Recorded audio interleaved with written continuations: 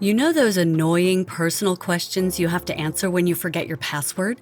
They give you a menu of 20 different options, and I can't remember. I literally just encountered one of these 2 days ago. Your best friend's name from the third grade, or... Yeah, my son's was name the place of your first kiss.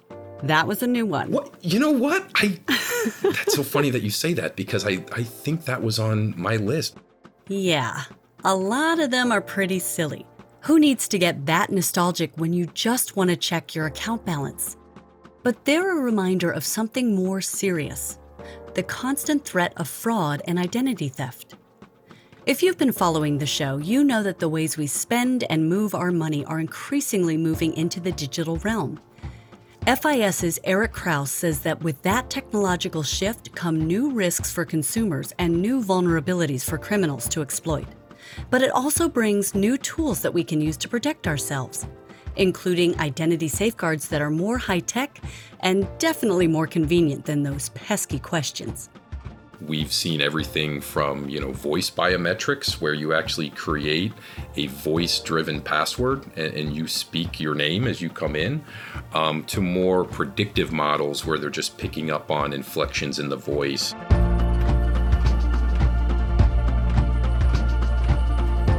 This is Financial Futures, the podcast that charts the frontiers of fintech innovation, where we explore the trends that are already transforming financial institutions and the technologies we'll need to prosper in a brave new payment landscape. I'm your host, Erin Dangler, and today, fraud in the digital age. We'll talk about how fraudsters have adapted to new digital payment technologies and how they're exploiting the COVID pandemic. And we'll ask who is most at risk of falling victim to fraud these days. The answer may surprise you. How can financial institutions up their game in the fight against fraud? And who's winning this technological arms race? Eric Kraus, Vice President of Fraud, Risk and Compliance Solutions at FIS, will give us his take.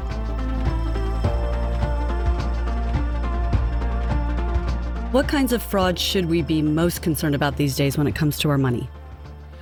I think the one that's top of mind for me, and the one that seems to be most impactful for the average consumer, would be identity theft. This is a big problem. It can be very onerous to try to clean up if you become a victim. A lot of hours spent trying to clean it up, can have out-of-pocket costs that can often escalate depending on the severity of the situation. But this is a problem that research showed reached about $17 billion in 2019. And there's been such a proliferation of data breaches and database hacks over the last several years that there is just this wealth of personal information out on what we call the dark web. Think of things like social security numbers, account numbers, even physical addresses, online credentials, passwords.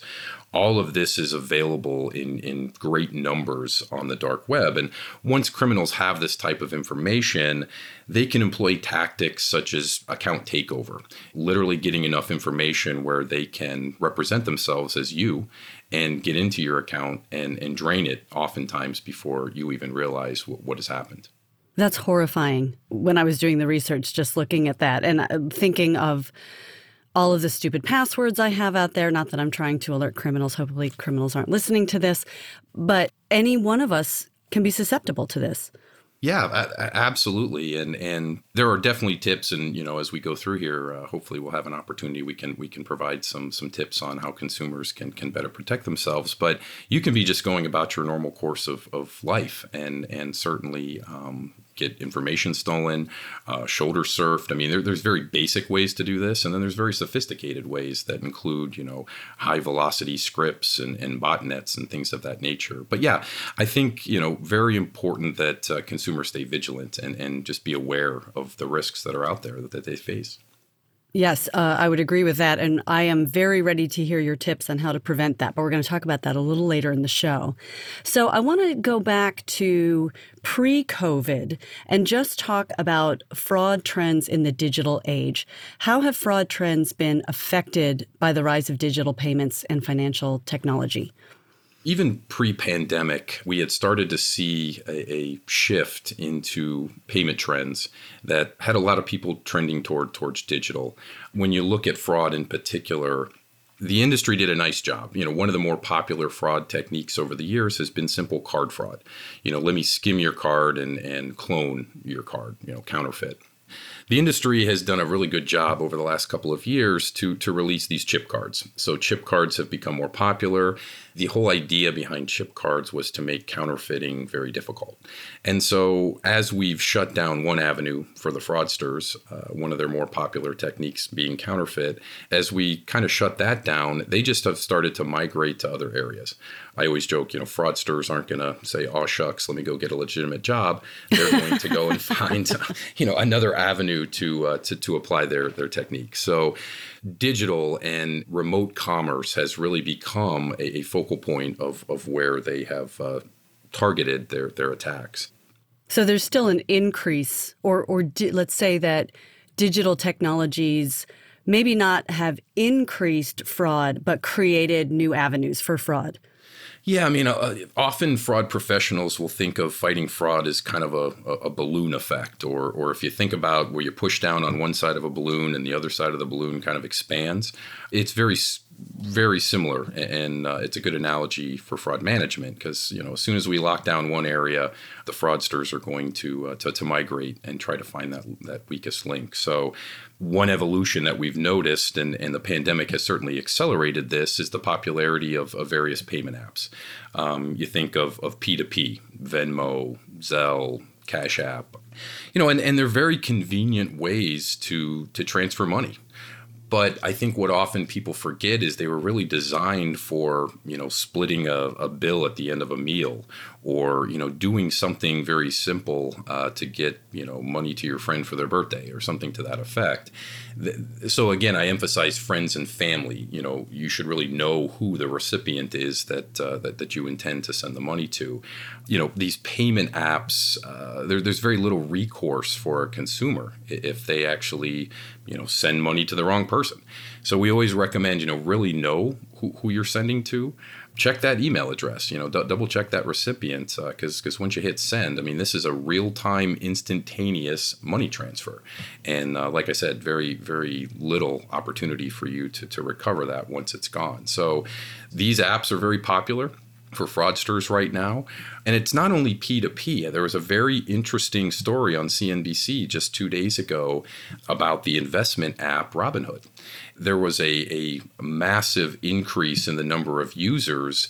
And when you think, and there's all kinds of different theories as to why the increase, but people went into lockdown. A lot of people got stimulus money. And a lot of people were just playing around with that money. And they thought, hey, let me get into investing for the first time. So the great thing about apps like Robinhood is it helps promote financial inclusion, and it gives everybody an opportunity to invest, even the smallest players out there. But what they also have is a nice integration into social media. So a lot of these people who are using, for example, the Robinhood app, have a tendency to be braggadocious, and they like to brag about how much money they've made, or I hit a big win today in the markets, and that's a great way to attract fraudsters. It's almost like sharks in the water. So they've seen a rise in fraud attempts and attacks. And typically, again, these go back to where there's been credentials that have been hacked or stolen. And, they will use those to then get into these brokerage accounts and access the funds that way. So it's not just P2P, which is some of the most simple, hey, I'm transferring money type of activities. It can be investments. It can be loyalty points. Those are a store of value. Those are a currency. So anything that a fraudster can then monetize is really attractive for them.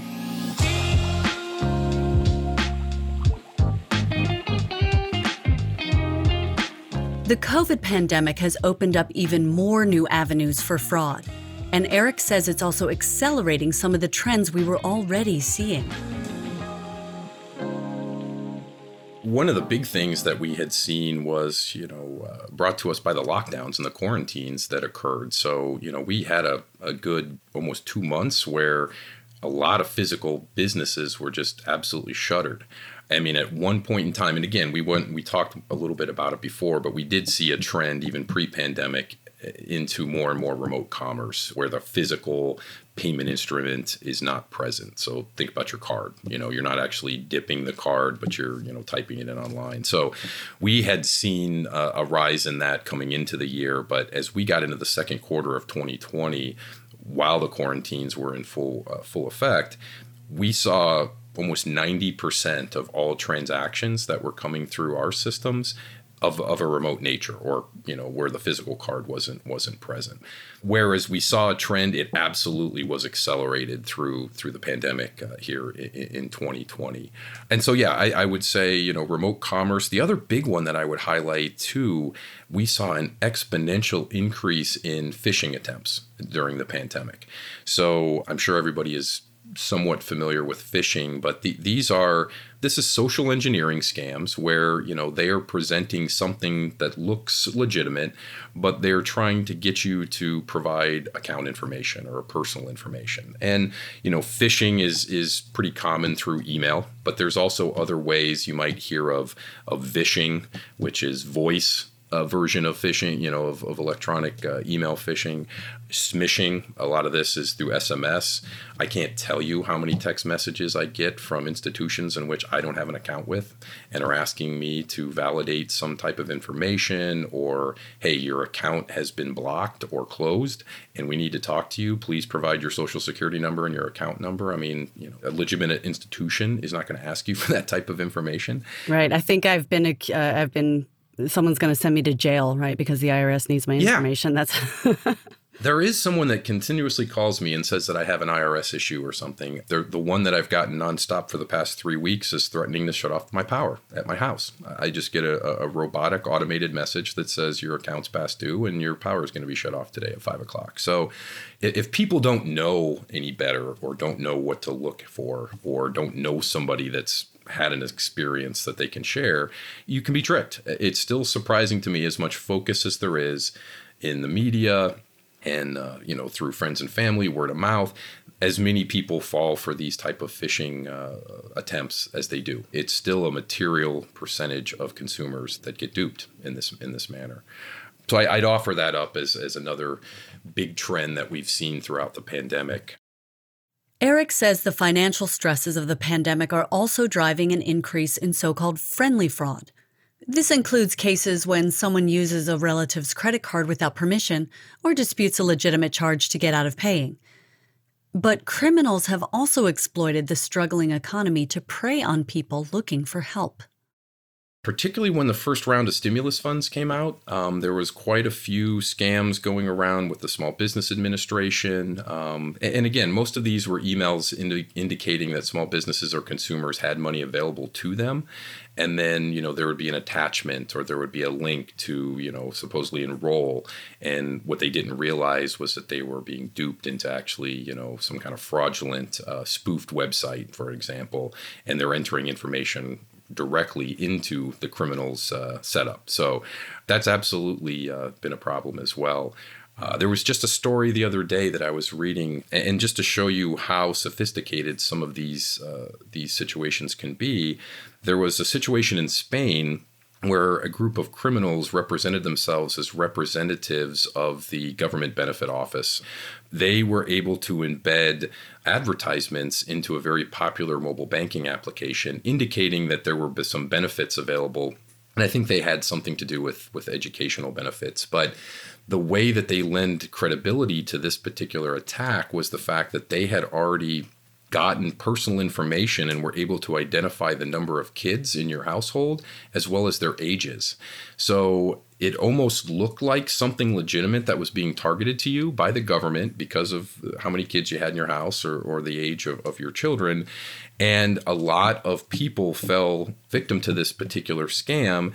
And when they would provide the information back through the link to register, the criminals would harvest the account information, and then they were using that to enroll in other payment apps. So, fraudulently using the credentials that the consumer had provided. So yeah, it's unfortunate, but these type of scenarios really give the criminals an opportunity to evolve their tactics and make them very specific to current events. There's nothing better than a crisis for a criminal, because people are already a little on edge, maybe their guard's down, and gives them an easier way to go and get some people to respond to these type of attempts.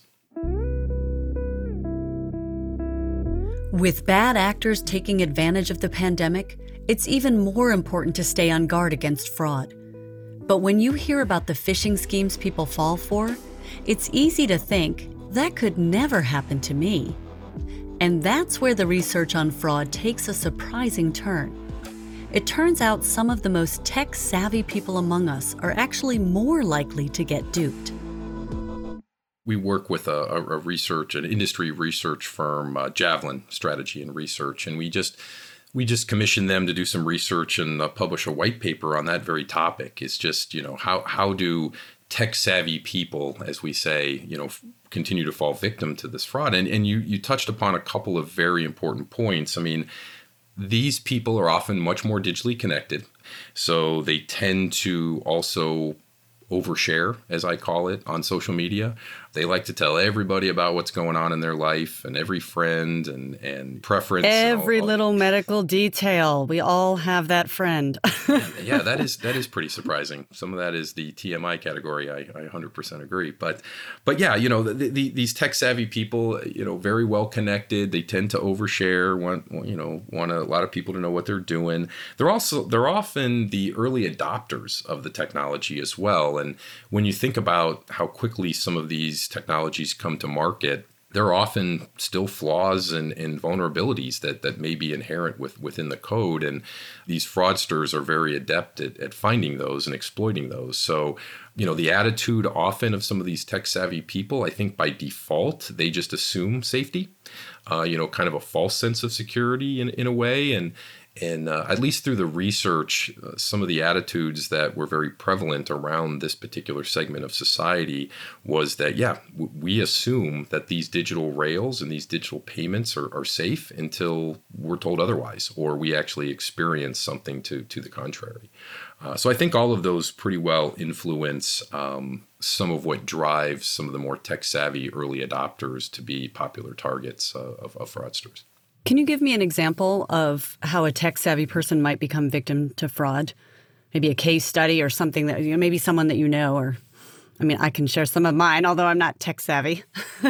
Well, a couple of things come to mind. One that I would say, tech-savvy, it's easy to be duped. There was a public service announcement recently from the FBI that just reminded people to really take a hard look at the apps that you're downloading. Now, the basic thing is just make sure it's a verified, trusted app, when you're downloading these things. But there are schemes and scams out there where there's what we call Trojans that have been created, and you can download one of these malicious apps, and it basically creates a fake version of the login page for the financial institution, which will then allow the criminals to harvest whatever they're looking for, your account numbers, your personal information. So I think that's a very simple use case example of, if you're not really paying attention to what you're doing, you could think you're downloading the latest and greatest payments app, but you're really downloading a spoofed version of it or a malicious version of a similar app.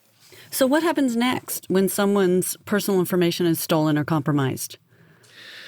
Yeah, once someone's personal information is stolen, there's several tactics that criminals can use, and really account takeover is probably the most concerning and some of the biggest risk. Once these type of activities happen and they're in your account, typically a fraudster is then going to change information. They're going to change the physical address, they're going to change the email address, and then often once that's done, they will go in and request a new card. Or, they might go in and change all of your settings and preferences around notifications so that as they start doing activity, your typical fraud alert text message, for example, is not going to come to you. It's going to come to the phone number that they've changed and now go into a fraudster. So it could take you even longer to actually identify what the situation is. And there's little recourse. Correct? Can you get your money back? It depends on your financial institution. Yeah, it is. Credit and debit is still, from a consumer perspective, you have protection. I mean, there's Regulation E, there's Regulation Z, and don't expect that the common consumer understands those regulations in particular. But basically, what they mean is you as a consumer are protected against out-of-pocket loss. Now, on a debit card, yeah, there might be some more inconvenience because now money's actually out of your account and you're waiting for money to be returned, as opposed to credit where, you haven't paid anything per se. It's a future payment. So a lot of people see that as less risk or less hassle. But you as a consumer are still protected. So in credit and debit card payments, you should feel pretty confident that you're not going to be out tons of money if you're victimized. You'll have recovery. Unlike what we talked about before with like P2P apps or loyalty points, for example, those don't typically have the same protection. So to your point, Aaron, not an easy, straightforward path, and you're pretty much just hoping for somebody's goodwill to get your points back or get your money back in a lot of cases. What a pain in the neck. But what about those new high-tech weapons that defend against fraud? Are financial institutions doing enough to protect us? I see them taking it very seriously. A lot of eyes have been opened, this year, particularly with the pandemic and the shift to digital and things that we're talking about. So, yeah, there's still opportunity, though, certainly. I would highlight a couple of areas that I see a lot of focus on right now. One being tokenization. Particularly if you're an issuer of card payments, there are ways now that you can basically render a breach or a hack of the data useless. When we talk about tokenization, it's a process by which there's no sensitive data that's actually passed in the clear. Everything is encrypted. So that really helps with these data breaches that we're seeing, because again, if it's encrypted and even a fraudster was to intercept the information, there's nothing they can really do with it. So tokenization, there's certainly a big march towards that. Stronger authentication standards. It's still surprising how many people don't understand the benefit. And, there's a lot of different reasons. It could be cost, it could be convenience, because as much as you want to fight fraud as a financial institution, you don't want to make it overly difficult to do business with you. So you hear a lot about friction. We don't want to create friction in the experience, the enrollment experience, the customer service experience. And so people sometimes overlook things like multi-factor authentication. These can take a couple of different forms. One-time use passcodes is probably one of the more simple and straightforward examples. Getting a one-time code sent to you for access to your Google accounts or something to that effect. So that's a form of multi-factor authentication. Biometrics, whether it's the old thumbprint on your phone, facial recognition. I mean, these are all things that can be integrated and incorporated into your support processes so that when, for example, somebody's calling in and you might be a little suspicious of who this person is, kick them off a one-time passcode. And they should, if it's a legitimate consumer, have that phone in their possession, get it quickly, give you the code, and you can move on with the interaction. But multi-factor authentication, even in this day and age in 2020, there's still a lot of opportunity there. I would definitely call out. And then I would just say cardholder education would be the final point. As an institution, I think you owe it to the consumer and your customer to really make sure they understand the risks that are out there. And, we spend a lot of time, even at FIS, just working with some of our financial institution partners to put together consumer education programs, things around how to be more cognizant of phishing attacks.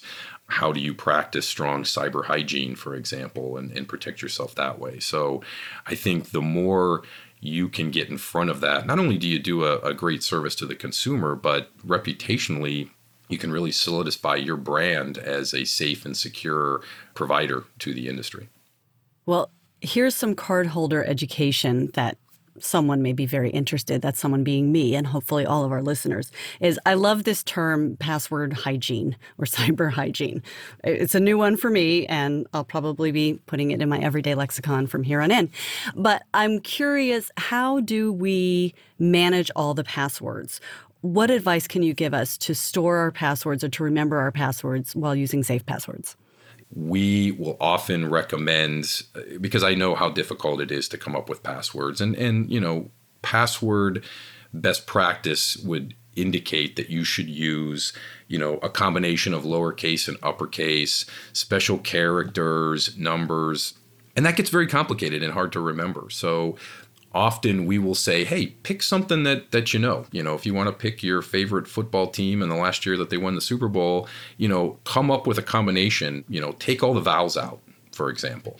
I've seen people do that with names. So there's various tips that can kind of help you remember if you take something and then, for example, remove vowels or add some hashes or some numbers as you go through. We talked before about the wealth of information that's available on the dark web, and passwords are very popular to be bought and stolen. So don't reuse the password as much as possible. You would hate to get it breached on one site and then be able to get into 10, 20 other sites with the same thing. And let's do one more cardholder education fact here. What are some clues as to whether an email or a link is fraudulent? To me, it's goofy stuff, right? I mean, look if there's a weird misspelling in the email address. I mean, these things sound so simple, but when you see some of these phishing emails, they'll spell things wrong, or they'll throw in a period where there shouldn't be, or the actual body of the message itself will just sound a little off. I would just say, to keep vigilant, stay alert, stay aware, and be skeptical of things. Well, Eric, you have given us so much to think about. But just in closing here, we've covered a lot about how criminals can exploit technology for fraud and how we can also use it to protect ourselves. Is technology making us more or less safe from fraudsters? I would say both, to be honest. I don't mean to hedge, but I think it's such a powerful tool, technology, that, there's always going to be risks, but there's going to hopefully be a lot more on the reward side.